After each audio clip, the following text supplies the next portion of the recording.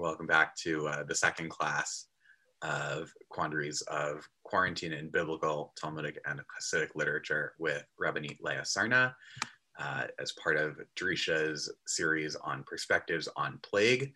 We have 8 classes that are going on between now and Shavuot related to different perspectives, historical, text-based, philosophical, related to different ideas of plague, quarantine, and how we address them in Jewish tradition.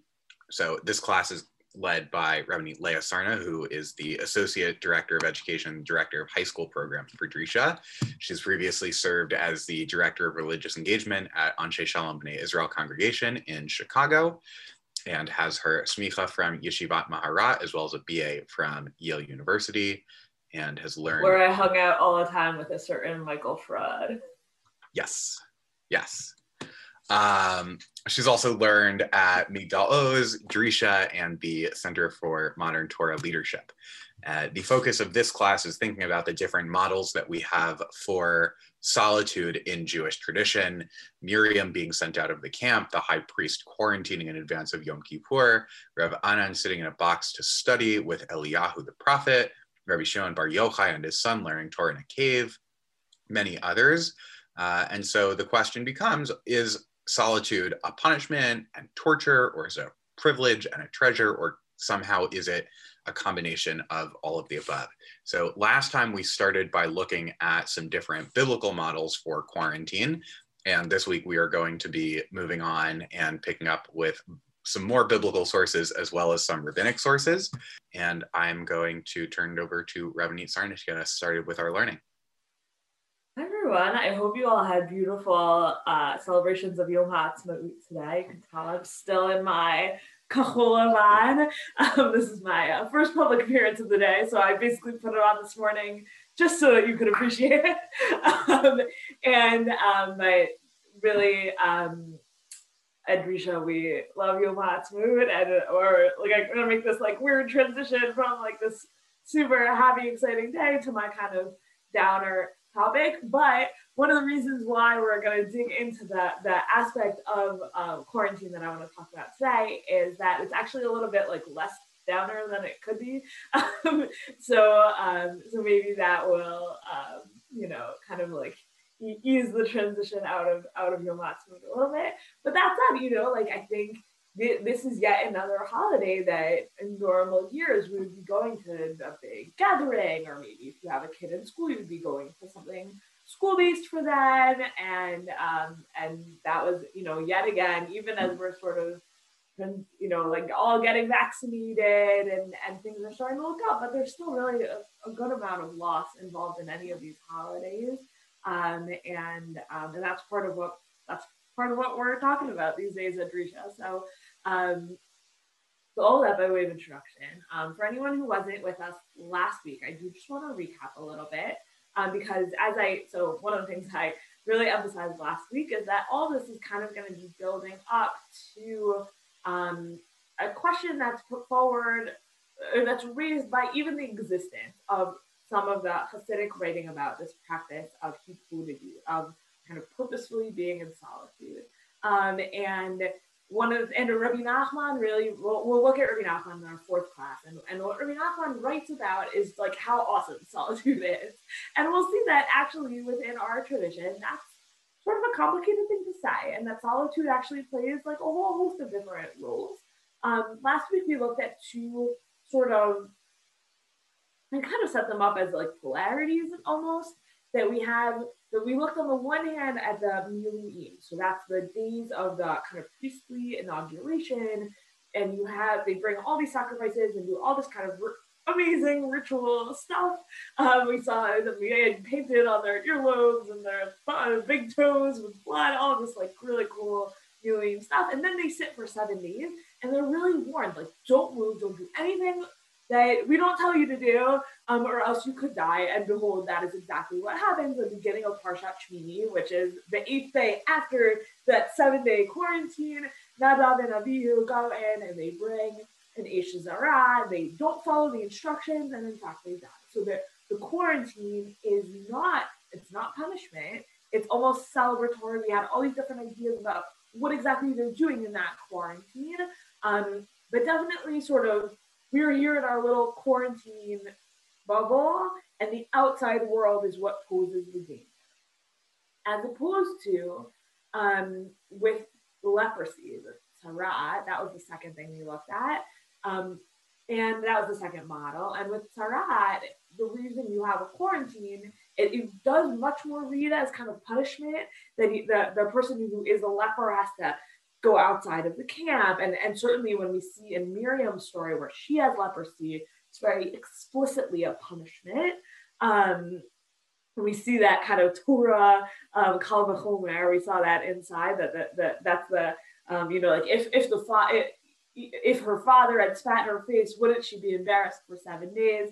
How much more so Miriam needs to be embarrassed in this situation for 7 days and sit outside the camp.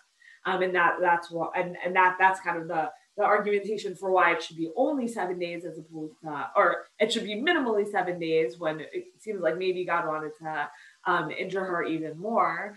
And that was kind of the argument back and forth in the adjudication of her leprosy, which Aaron was involved in, which we saw that the priest plays this important role in all leprosy cases. But in any event, with the leper, so there's an element of punishment, which we don't see with the Miriam, and that you have this element of I have to go out and be in quarantine because I'm a danger to other people. So is there this quarantine separation because the outside world is dangerous to me, or is there a quarantine separation because I am dangerous to the outside world?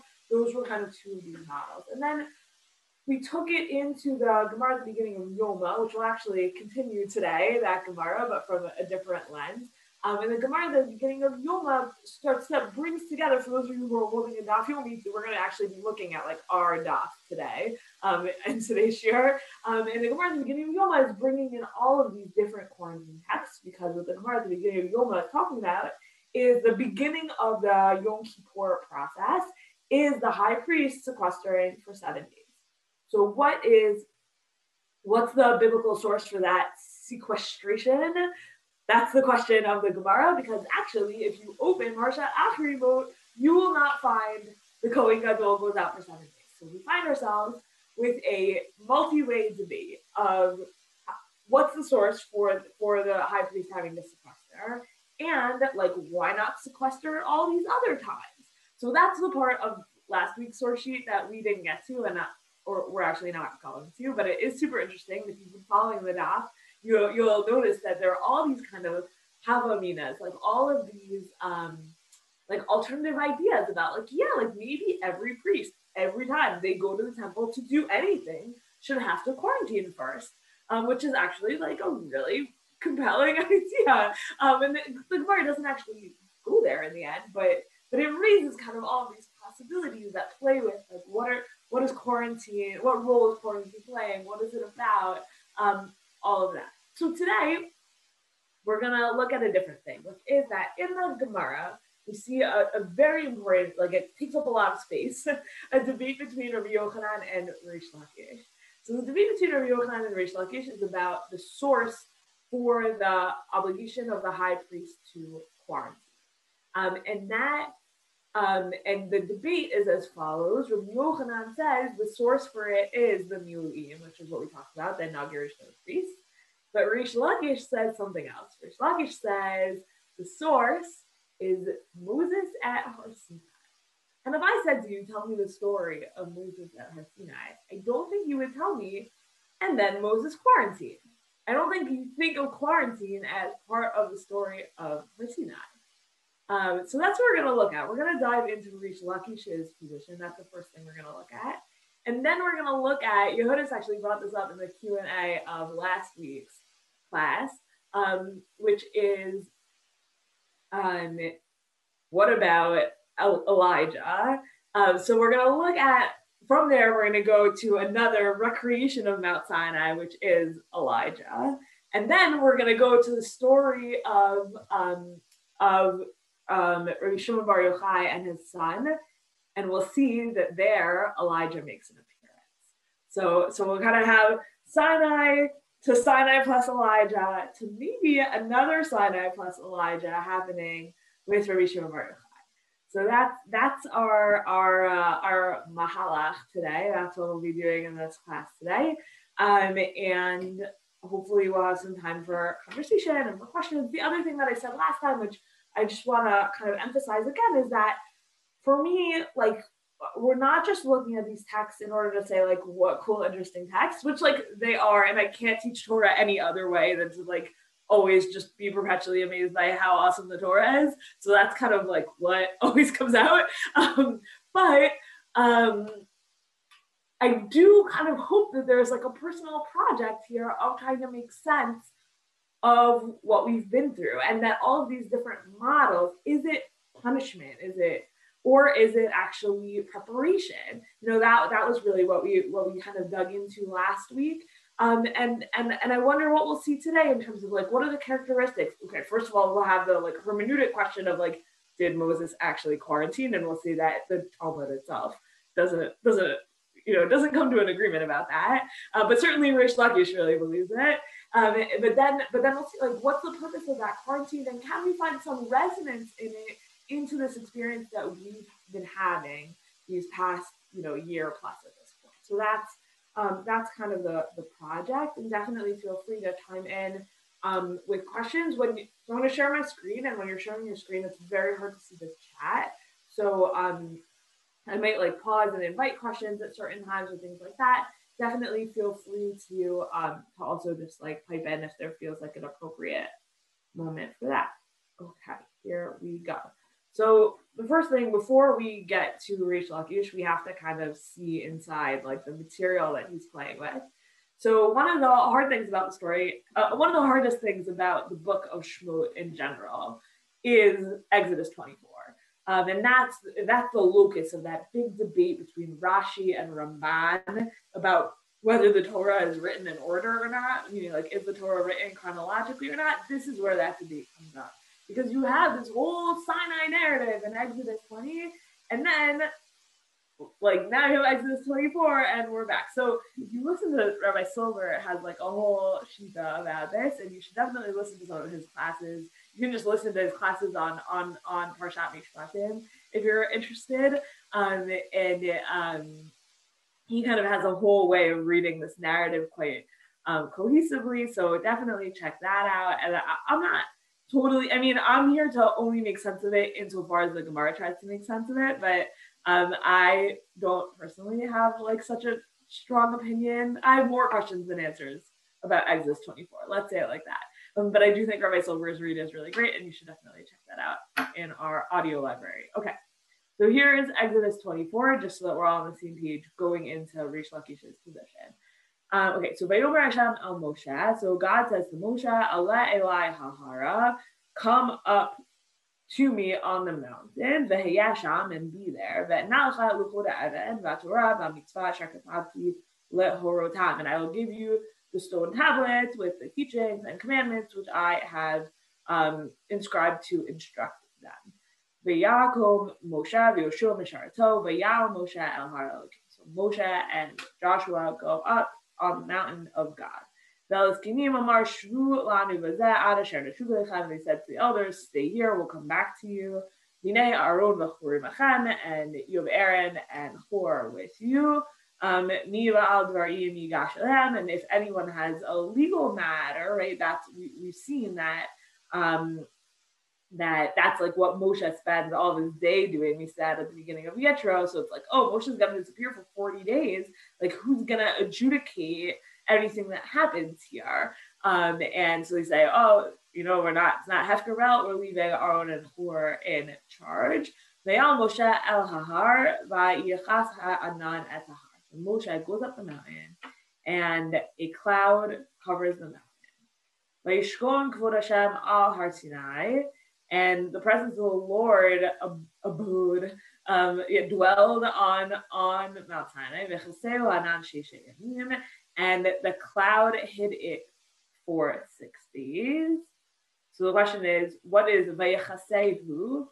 The cloud hid the mountain. That's in some ways the easiest read, right? Because that's the most recent possible subject for that pronoun, right? Vishkon kvod Hashem al Har Sinai, ve'yechasehu, meaning potentially Har Sinai. But we had just seen the verse before that, Vayal Moshe El Har that Moshe went up the mountain, and then the cloud covered the mountain. So when the cloud covers the mountain for 6 days, is Moshe in that cloud or not? That's going to be that ambiguity with the text, of Moshe, or did Moshe actually go back down and the prophet didn't tell us about that or something like that? So what's happening these 6 days? And then after those 6 days, they cry al Moshe bayom hashvi'i that God called to Moshe from on the 7th day from within the cloud. So we have a few problems. This is all going to come up in the Gemara, but here it's 6 days, and then on the 7th day, God calls out to Moshe from the cloud. But on Yom Kippur, in advance of Yom Kippur, it's a 7-day quarantine. So this doesn't seem like such a good model for a 7-day quarantine. This seems like a good model if it's all a quarantine for a 6-day quarantine. Okay, and then we have a description of the mountain. Presence of the Lord appeared as a consuming fire at the top of the mountain, Israel, in the eyes of the Israelites, and Moses goes inside the cloud, right? Here's the problem. It seems like here he must have gone back down the mountain, because here he's going back up the mountain. And Moses remains on the mountain 40 days and 40 nights. Remember that number of 40 for when we get to Elijah, okay? But yeah, so lots of questions about this text, both like, what does it have to do with Exodus 20, which is how we started, but then even within it, there's a lot of ambiguities. Is Moses up? Is Moses down? What is this cloud? Who is it covering? What is it covering? What is this? If Moses actually did stay up there, then, right? So let's imagine that this verse is, right? The presence of God dwelled on the mountain, and it covered Moses on the mountain for 6 days. And then God called to Moses on the 6th day from within the mountain, from within the cloud. Sorry, I was distracted by this circle happening over here. Elliot Hurst, do you have something to say for yourself, or are you just accidentally circling things? Right, so we have this ambiguity of, or like this problem of like, if Moshe is up there for 6 days already, then why is God calling him on the 7th day if he's already up there? Because by the second half of the verse, it seems like God is already like that actually who is Rav Anan is just God and actually not Moshe, because God is calling to Moshe from within the Anan, and if they're both already up there, then why is God calling him? So this Vayikra thing is a problem. The Moshe went up twice is a problem. We just have a lot of problems here, okay? Basically, lots of questions. And all of that now is so here we are in the Gemara in Yoma, and we are at the beginning of this, or not quite at the beginning, but we're in this discussion between Rish Lakish and Rabbi Yochanan that I kind of set up from the beginning. All right. So Amar le Rish Lakish le Rabbi Yochanan. Rish Lakish says to Rabbi Yochanan, Mehecha ka Yalfela Miluim. Says, where do you derive the high priest quarantine from? You derive it from the Miluim, from the priestly inauguration. But just like with the priestly inaugurations, every detail of it is required, right? We saw that that's like a really essential part of Miluim. God says, do exactly as I told you. If you don't do exactly as I told you, people are going to die. And that's in fact what happens, right? So,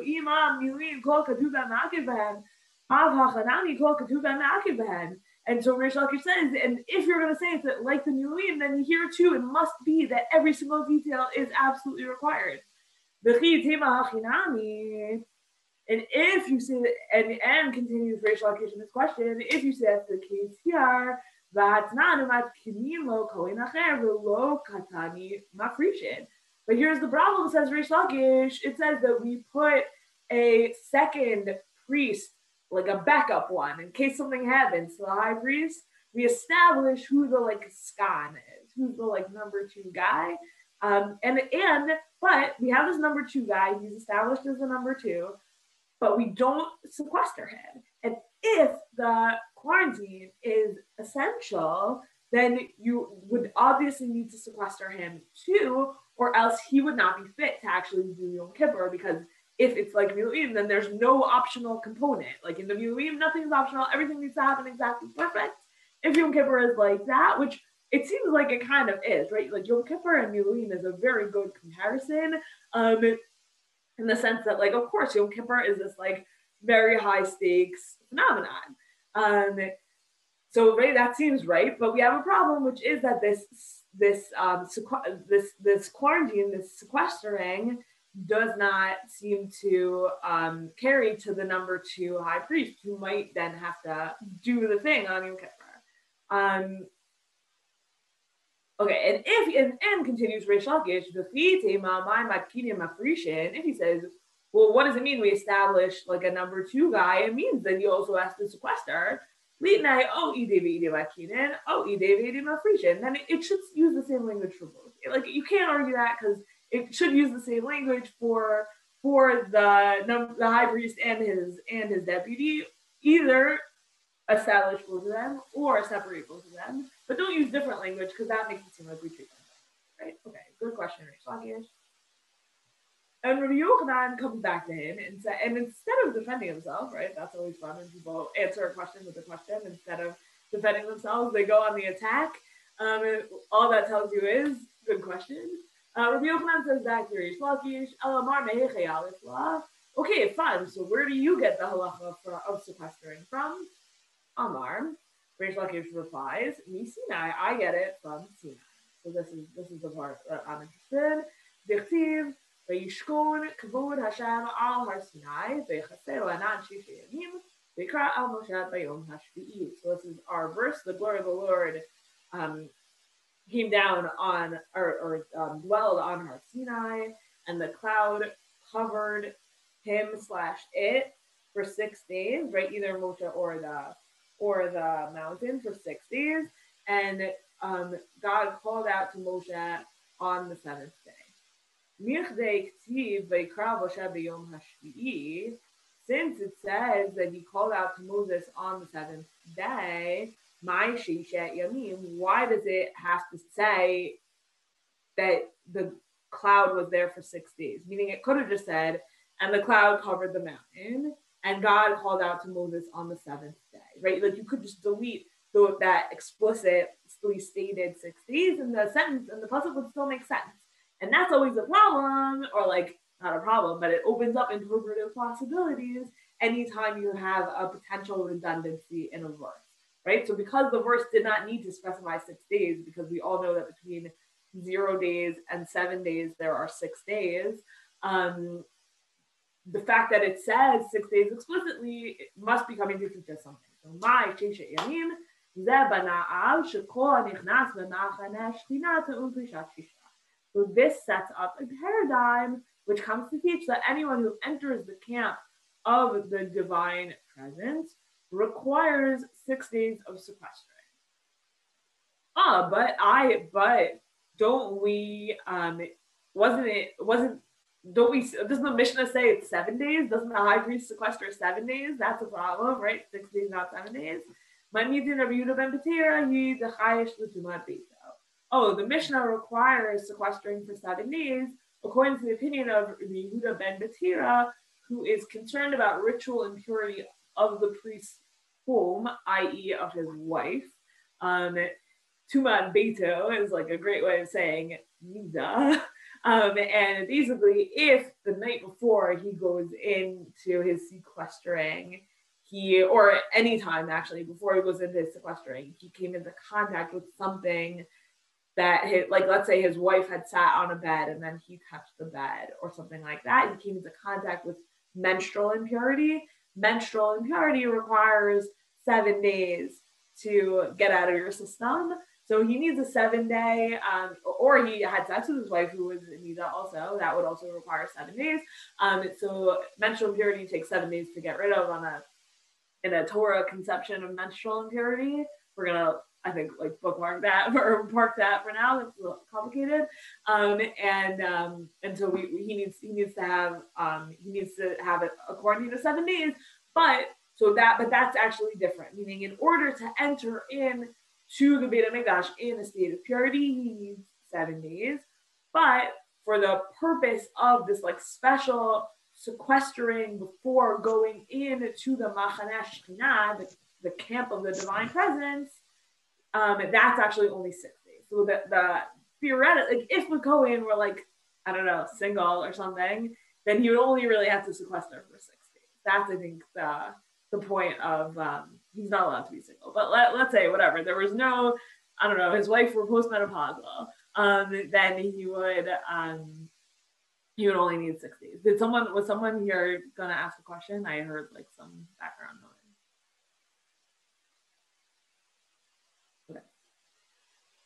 So here's Rabbi Yochanan's response to Rish.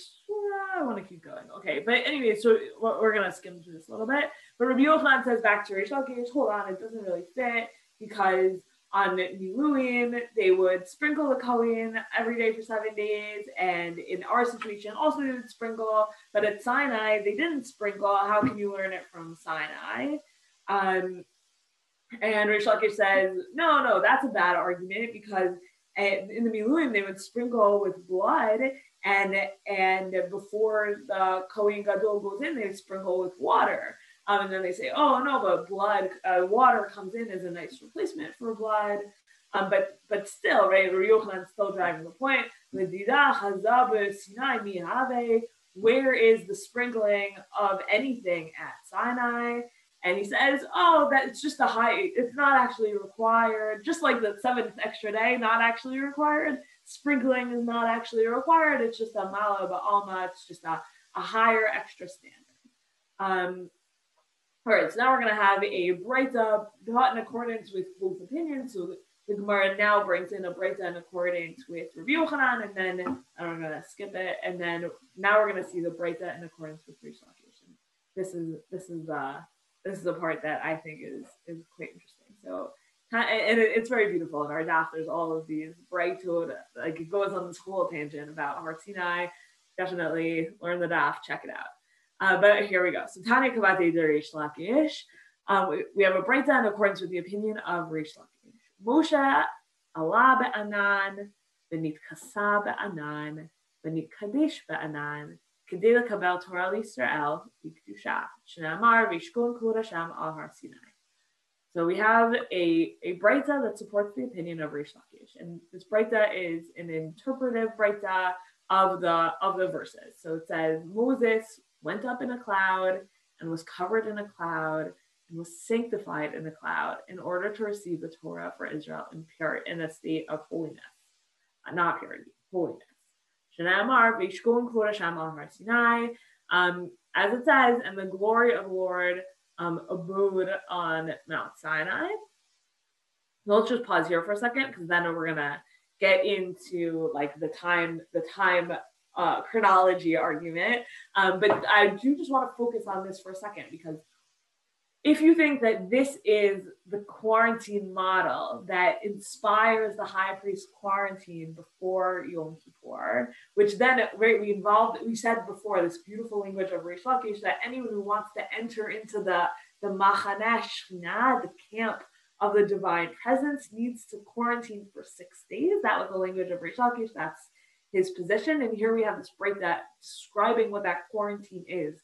It's going up in a cloud and being covered in a cloud and being made holy in a cloud.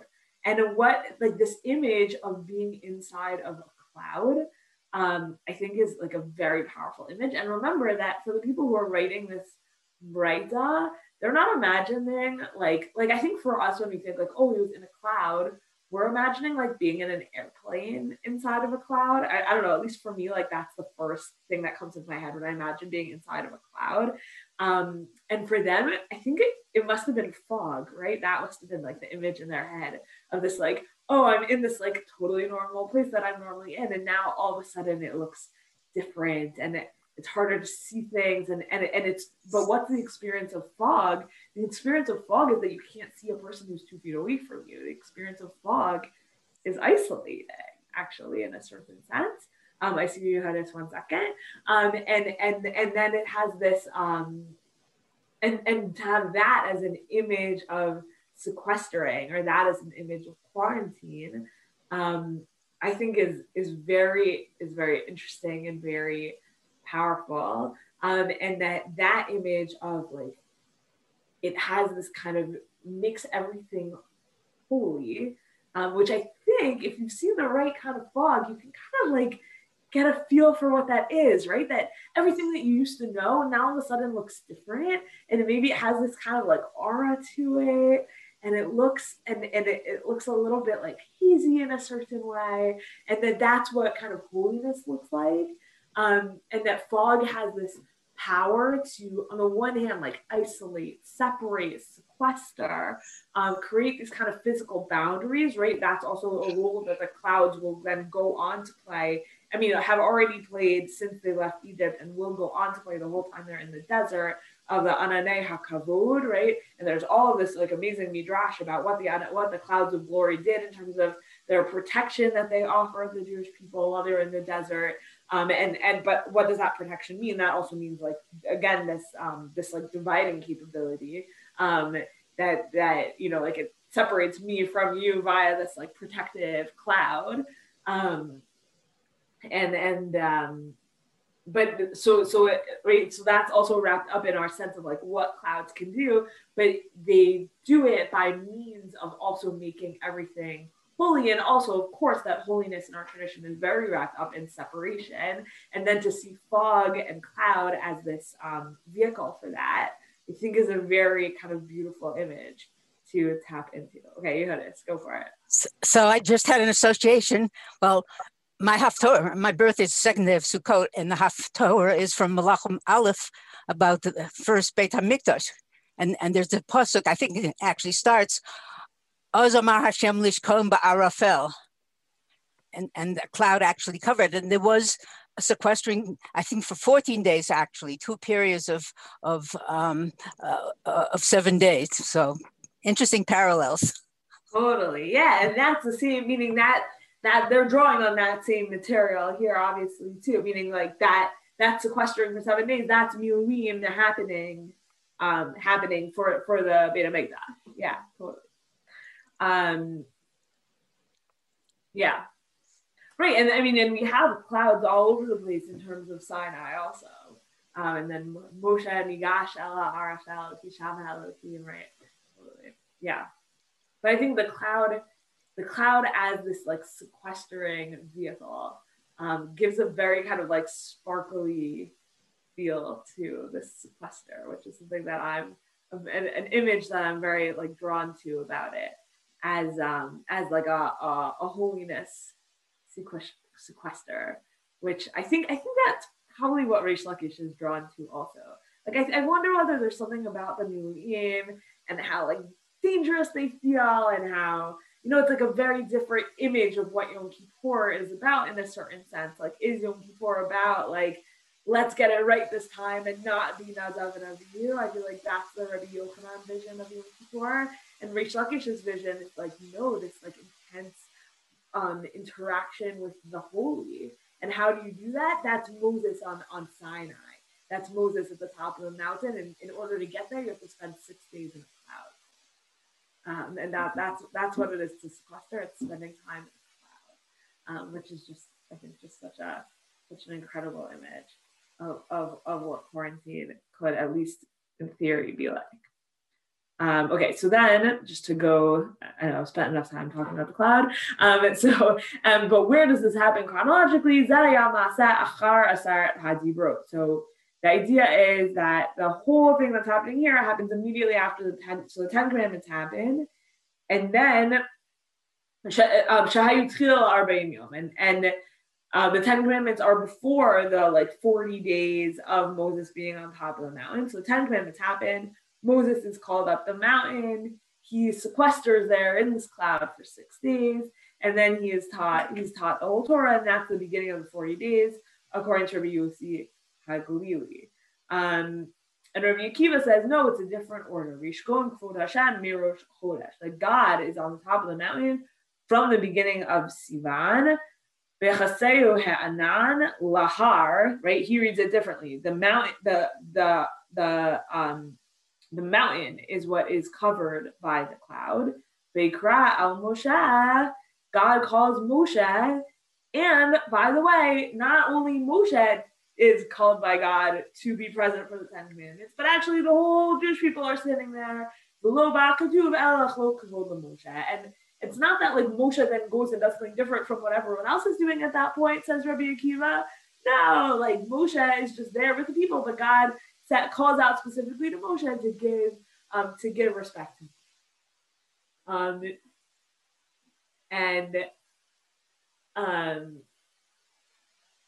Rabbi Natan has a different read of what the purpose of the cloud is. So Rabbi Natan says, Lo v'hakatuv ela l'marik achila v'shtiya shebeme'av l'sumo k'malachei hasharet. So Rabbi Natan says he wasn't called to enter the cloud in order to be made like holy through his interaction with the cloud and through being sequestered and through being on his own. No, the cloud did this kind of like pure internal like juice cleanse on him, and that made him, and it made him like distant from food and drink, and that made him similar to a ministering angel. And that we know about ministering angels that they do not eat or drink, and that's the point of the cloud. Like Rabbi Natan says, no, the cloud served a totally different purpose. And Rabbi Mata ben Harash says the verse comes only to like threaten, to intimidate Moshe, so that he would be scared when the Torah was given to him, because that's how it, right? Why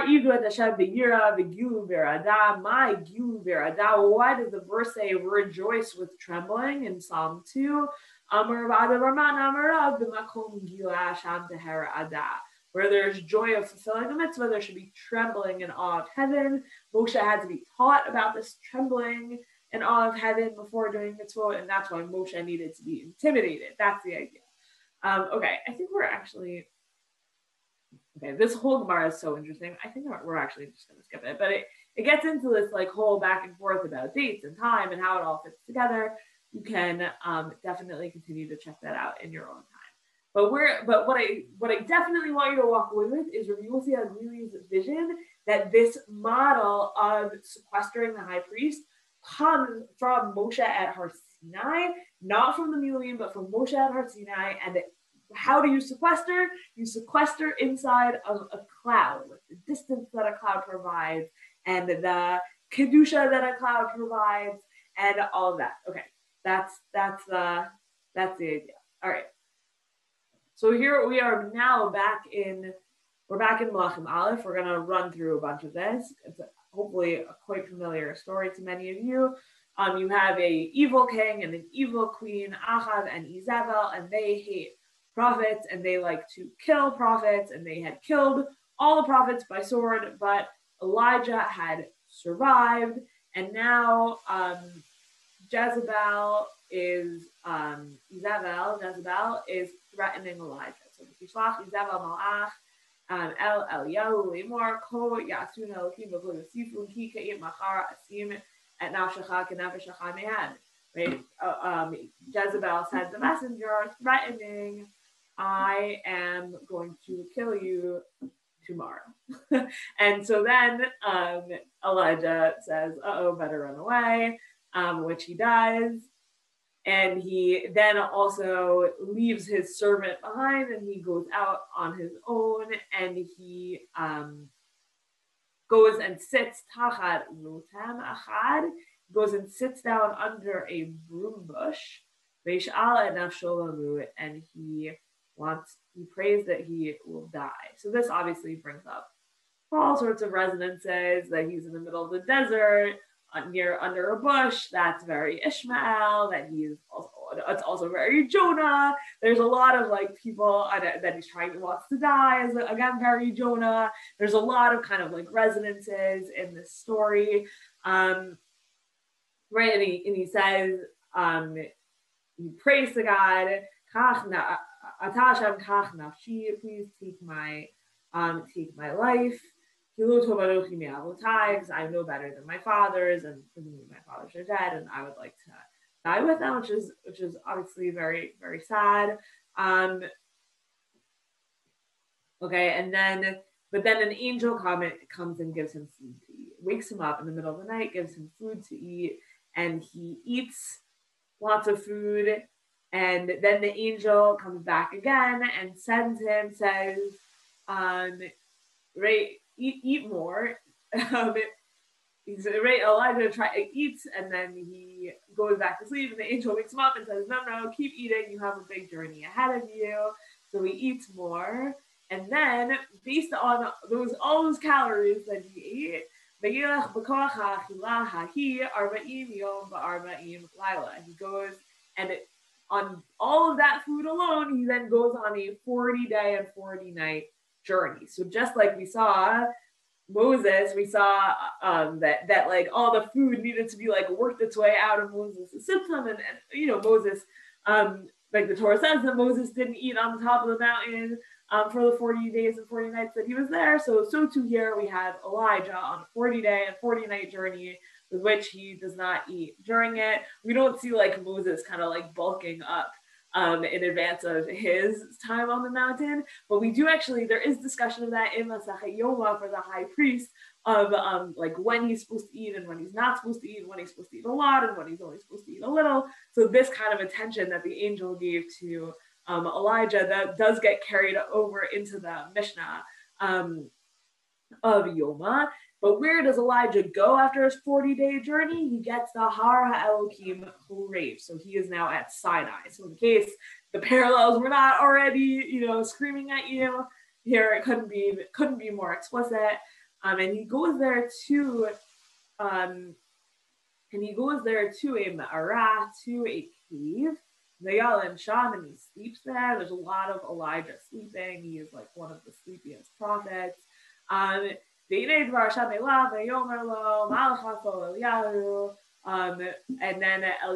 it's just so good. I can't believe I'm like running through it, but I have to. Anyways, right, we have this like amazing conversation between Eliyahu and God, and I really love Eliyahu, and I love everything that happens right here. Right, he's so angry. I'm a zealot, and it's not getting me anywhere, and I'm all alone. They're trying to kill me, and I'm also kind of trying to kill me, and I'm all alone, and I hate it. And then he has this like, and then he has his Har Sinai moment, his 10 Commandments, his coming into the Machaneh Hashkenaz, or some people would put it. And that is when God says, go stand at the top of the mountain. Right, he gets called by God the same way that Moses gets called. And then God passes over him. But God is not in this, right? Lo Baruch Hashem, Machar Ruach Rash, Lo Barash Hashem. God is not in the strong wind. God is not in the loud noise. God is not in the fire. But God is in the Kodim Amadaka. God is in the small silence. And that's an important learning for Elijah and maybe for all of us. Anyways, okay, so then we have, and again, like I think what I want to bring out here is that it does really tie into this, like, where do you come into contact with God? Well, in Reish Lakish's view of what happened at Har Sinai, Moses goes up to God and has to spend 6 days in a cloud by himself in that like foggy quiet before being able to really like encounter God and that level of intimacy that he has with God at the top of the mountain. And I think that that's the same lesson that Elijah has to learn at that top of that very same mountain.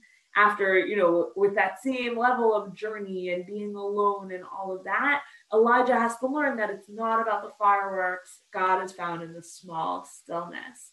And that kind of maybe like combines into our understanding of what the quarantine of Sinai, what the Sinai quarantine model is really about, is this like foggy stillness that's actually hard and actually needs to be learned. And God is really like kind of explicitly didactic with Elijah here about it, in a way that God wasn't with Moses, meaning God just calls up Moses just goes and just takes the experience as it comes. But there's a lot of difference between Elijah and Moses as characters, and they probably needed to be initiated into this like stillness model in quite different ways. But after Elijah has this kind of encounter with God and this learning moment about stillness, he is really able to like get up and go on his way and continue or like round out his job, which is and even actually like potentially finish out his mission, which is to like eliminate or like attempt to eliminate Baal worship from the people. And he kind of goes on his way and does have like a game plan for continuing after that. So from this really low place of sitting under a bush, almost like Ishmael-like or Jonah-like, with just wishing, like being with his suicidal ideation and wanting to die, he then has this like tremendous learning experience through his Sinai experience with God, and coming to appreciate this like stillness of interaction and the smallness, and then can kind of finish out his mission. And he has a lot left to do, which we're gonna skip here. Okay, I'm so sorry. I'm like running through all this amazing stuff, but hopefully either you'll take the time to sit with these texts again, or you've never seen them before and you'll sit with them for the first time. But it's all just trying to like really drill into this like Sinai model that I think we see resonances of in other places as read through the lens of Rish Lakish. So that was the first resonance of it. And here we have this famous story of Rabbi Yehuda, Rabbi Shimon, and Rabbi Yossi, Rabbi Shimon, Rabbi Yehuda ben Gerin sitting around. They're talking about like, are the Romans good or not? And basically, Rabbi Shimon Bar Yochai says, like, no, they're really bad. And then someone rats him out to the Romans, who then want to come and kill him. So he has to go, he takes his son and they go and hide. So first, we're going to skip this too, but first they go to the Beit Midrash, and then they don't feel safe because they think maybe like our mother/wife who is bringing us food will be compromised. And so we have to go somewhere else. So they go and sit in a cave. So again, this is already like Elijah land. Like we saw, Elijah gets to Horeb and goes into a cave. So here we have Rabbi Shimon Bar Yochai. He's also in a cave. And they have miraculous food, which happened also to Elijah, right? Elijah's in this like pit, and the angel comes in and he's like, here's food for you. Eat it, eat it, eat it. You're going to need it. It's going to have to last you for 40 days. Here we have, again, we're going to have Yidrachish Nisa, Ivrelu, Haruva, Ve'ena Demaya, right? So we have miraculous food again, a carob tree and a spring of water. And then we have, what did they do all day? They would remove their clothes, sit covered in sand up to their necks, and they would just learn Torah all day long inside their cave together. When it was time to daven, they would get dressed, cover themselves, and daven, and then they would take them off again because they were being just super careful that their clothes wouldn't get so tattered that they wouldn't have anything to daven in. I think that's the implication. And they actually sat in that cave eating carobs and water in the cave, Tresar Shane B'Marata, for 12 years. They're sitting in their cave together for 12 years. So if you thought, Elijah's 40 days was a lot, guess what? Rabbi Shimon Bar Yochai is sitting there with his son, learning Becharuta for 12 years in their cave. Thank God it does not look like we're going to have 12 years. Eliyahu, and then Elijah makes his appearance, as I promised you he would. And he stands by the entrance to the cave. And Amar man lo de'ela Bar Yochai demit Kesar ubatil bezerte. And Elijah asks himself a rhetorical question: Who will inform Bar Yochai that the emperor died and his decree has been nullified? Great. All right. So now they learn we can go out. Nafku, they can go out. Chazu inshe deka karve vizari. They emerge from the cave. They see people are plowing and sowing their fields, and they say to themselves, "Hold on, we just survived in this cave for 12 years, learning Torah full time. Who has to do this? these people are abandoning the eternal life offered by Torah study and engaging in temporal life for their own sustenance. And any place, and then, right, and this made them very angry. They were very critical of everyone who hadn't been in their little quarantine pod, which, by the way, I know I did much more of this last week, but I think it does bear noticing. Like, I feel like this has been a time of a lot of people judging other people for behaving in ways that are different than how they in their pod or they in their home are like observing quarantine strictures. So I feel like this same, and a lot of this like side eye that we're about to see has become like a very difficult part of our culture. Because on the one hand, like that level, we feel like being critical and pointing out like they do this and I don't do this and I do this and it's going to keep me safe. But if you're Rabbi Shimon Bar Yochai, then the stakes are also really high because it's like engaging in Torah is Chaye Olam, is this eternal life. And like, of course you have to be so judgmental of anyone who's not doing that because that's like the most important thing ever, which obviously the Torah is, but I don't burn people out with my eyes who don't learn Torah as much as I do. But sometimes we do burn people out with our eyes who we see making really risky COVID decisions. So anyways, but it's not exactly the same, but it is like a kind of a resonant like moment where, right, but they have this power and I don't. Anywhere that their eyes would rest would immediately be burned. Yatzda Bakol, but here's an important point. A heavenly voice comes out and says to them, Amar Lahem, Lahachriv Olami Yatzatem, did you come out of the cave in order to destroy the world? Chizru Lamaramchem, go back into your cave. So on the one hand, right, there's something like very like relatable about this, like being super judgmental of other people who don't make the same decisions that you do. And on the other hand, the Gemara or like the Bakol, God in the story, right, is very critical of them. Like, no, you are doing something dangerous. You're destroying the world with your judgments of other people. Go back if you're gonna judge people like that. Go back into your cave. Go back. You're not ready to come out of your quarantine yet. And they go back, and they sit there for 12 months, and they say to themselves, "Mishpat Rishon beGehenna Shnei the wicked sit in hell or purgatory or hell, whatever, for 12 months. We're gonna come out for 12 months." So at the beginning, clearly here, right? Clearly, this cave is punishment for them. But also they learn so much Torah in there and they really like make the best of it. But the second time around, it's for sure punishment. They literally compare it to hell. They literally compare it to Gehenna. Okay, so now the Bakol comes back and says, okay, you're ready. The Bakol comes back, the Bakol Amra to Umimarachan. You're ready to come out. Nafku, they go out. And they still kind of have a problem, but it's a little bit mitigated because Rabbi Elazar, the son, he was the zealot here, and wherever he would look, he would still like be burning people, but Rabbi Shimon would heal people. Amar lo v'ni dailo lamani v'ata. And Rabbi Shimon said to his son, you and I, the Torah that you and I learned together, or that you and I learned in the cave, is enough to sustain the entire world. Meaning, like, if all these other people aren't learning Torah sufficiently, that's okay, because we're actually enough. Our decisions are enough to kind of undergird the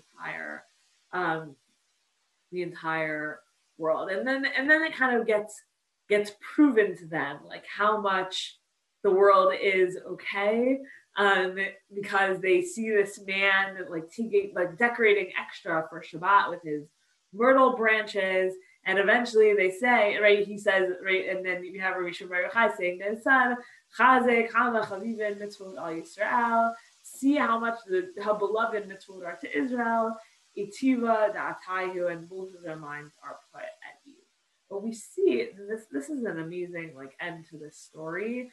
That there were real kind of like bodily ramifications for them from this quarantine. So not only are there these like intense social ramifications, that they can't like be around other people, and that they're constantly processing their experience together. But in addition to those like very intense social ramifications of this time that they had in the cave, almost like reliving Elijah, but not exactly learning like Elijah's message from the cave. They have these like very intense physical repercussions. They have very intense social emotional repercussions. And we're going to see in this last story that I'm going to bring here that they had these very intense physical repercussions also from it, which I think is another piece that we're just all going to be experiencing as very resonant, and that I wanted to bring by way of kind of rounding this out. And then we'll tie it together. So here we have just Rabbi Pinchas ben Yair, who is their Rabbi Shimon Bar Yochai's son-in-law. And he heard that they are out of the cave, and he goes to see them, and he brings them into a bathhouse, and he starts to tend to his flesh. And he sees that there's cracks in his skin, and he's crying, and then Rabbi Pinchas starts crying because he sees how much pain Rabbi Shimon is in the bathhouse, and Pinchas is oily. Wow, I'm so woe is to me that I have to see you like this. And he says, actually, you know, like I really need something out of this experience. Ashrecha shereitani b'kach, she'ilma lo reitani b'kach, lo matzata b'kach. I'm glad that my skin looks like this, because if my skin didn't look like this, you wouldn't find me like this. And what does that mean? At the beginning, and he says about himself, at the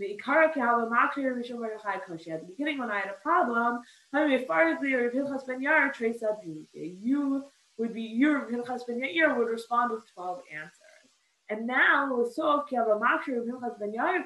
now when you ask a question, I can answer with 24 answers.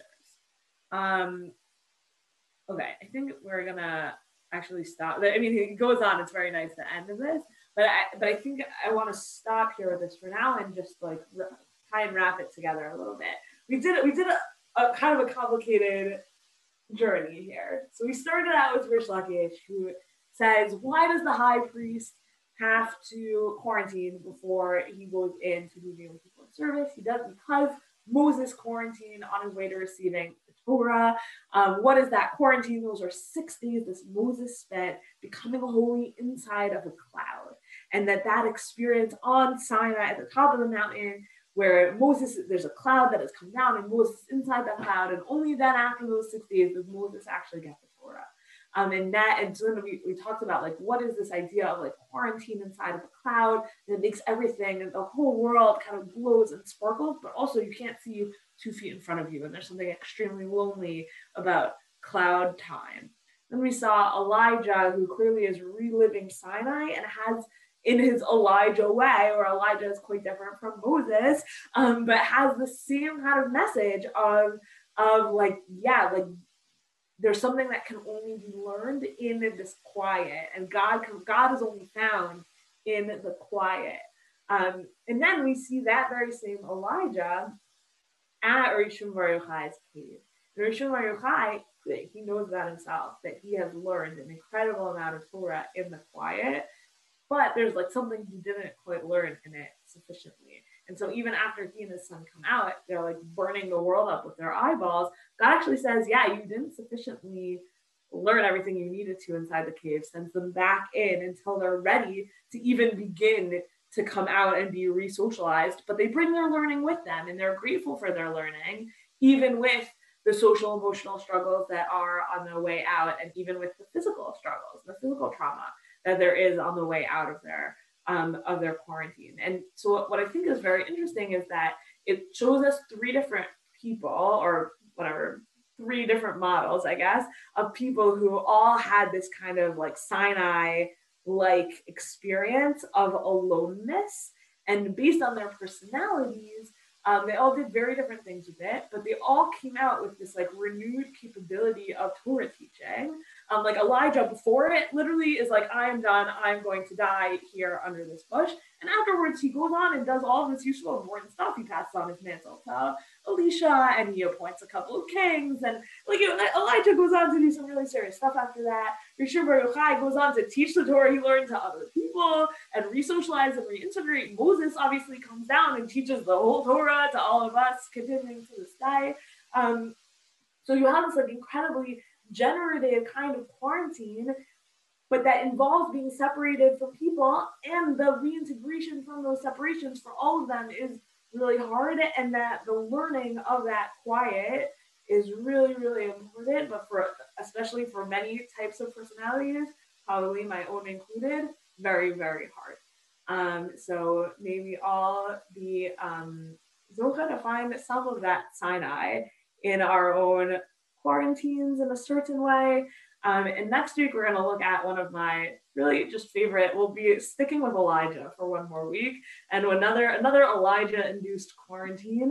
And this will be the rabbi who had to sit in a box in order to learn in a chavruta with Elijah. So we'll talk about an even more intense potential model there. And then in 2 weeks, we'll look at Hitbodedut. So thank you all for joining. I'm happy to stick around. Sorry, I went over by 4 minutes. Happy to stick around and answer questions for another couple minutes. Thank you so much. Yeah, Elizabeth. Yeah, can I just ask, first of all, thank you so much for the class. I know it was like a lot. Oh, sorry, my son just started practicing piano. I'm sorry if that's. We can't hear. Go ahead, you're right. Okay. Like always just like when I get off mute. Okay, anyway, so, okay, first I want to say that I decided to be a rabbi when I was like in a cloud in an airplane. So I just want to say that I think that I didn't even really like think about the Elijah story at all. So anyway, that's just a funny thing that happened a long time ago that I was thinking about when you're like, and it's in a cloud and that's so special. We think about an airplane, and I was like, yeah. Okay. Anyway, so that was like my like 14-year-old like revelation like a long time ago, like when I was at Frisch many years ago. But my question actually is really funny. I really didn't know what it meant to be a rabbi. I just like thought, oh, I could be a rabbi. Like, okay, even though I was in yeshiva, but I still didn't really know. Anyway, but what I wanted to ask is about the source. When he said, when Rabbi Shimon Bar Yochai says, like, if you wouldn't see me this way, like, then you wouldn't like that. You're ani. What did he? I went fast, so I just. But what? Oh, sorry. So let me say it over again. Yeah, but what did he mean by that, and how is it understood? Do you think in the Gemara? Yeah. So I think I might have just said it not clearly. So his son-in-law is looking at his skin and saying, "Oh my God, that looks awful." And Rabbi Shimon Bar Yochai is basically saying it's worth it because having skin like this got me all this crazy Torah. And I got all and that's when he gives this like recount of. It used to be that I would have a question and I would ask you one question and you would have 12 answers. And now you ask me a question and I have 24 answers. Right. And so he's saying like in order to become that person who's 24 answers to your one question, I had to get skin like this from sitting in the sand all day, covered up to my neck. Thank you. Yeah, but I'm sure there's a lot of like I think that's like the straightforward meaning of what the Gemara means. I think there's a lot of meaning to be made from there. Like, I mean, I think for me, like Dorian Gray. I was thinking about Dorian Gray, like can you see on the outside what the experience is in the inside, or is it a cover up for what's it like? But I think that I'm not sure it's applicable. But anyway, that's what I was thinking. Yeah, I like that. Yeah, and I also think, I think for me, there's even this piece of like, it was worth it even to survive, like if we hadn't done this, then like I wouldn't be here, I wouldn't be here to be able to talk to you. And so even with all of that, like, I don't know, like quarantine induced like health problems that I'm sure we're all maybe experiencing in small ways and we'll experience down the road, like we'll be able to say like, yeah, it's worth it. It's worth it because we're still alive to have this conversation right now. Yeah, so I was thinking of how, like, there's an idea in that's brought on actually kind of in connection with this parsha about Sarah, but the biggest challenge for a gadol, a leader, is not to be judgmental, and so the isolation, I think, even Moshe back at the sneh, like he says, how Bnei Israel listen to me. So there's a little judgmentalness there, and both Eliyahu and Rabbi Pinchas Ben Yair, both like the challenge is, how do you go so high without remembering to be grounded, or to to face our more physical reality and do what we have to do in this world. Yeah, that's definitely a piece of this for sure. Thank you. Okay, well, thank you everyone for coming. Have a great Shabbos. I look forward to learning Torah with you again next week. Thanks for bringing your Torah to the table too. Thank you. Thanks a lot. Thank you so much, Rabbanit Sarna, and we're looking forward to seeing everyone back here next week. Also want to make sure that folks have on their calendar International Women's Talmud Day on Sunday, April 25th. Rabbanit Sarna is going to be teaching for Drisha at 9:30 a.m. that Sunday as part of International Women's Talmud Day. So you can get more information about that and all of our other classes that are currently going on and that are upcoming on our website at drisha.org/classes.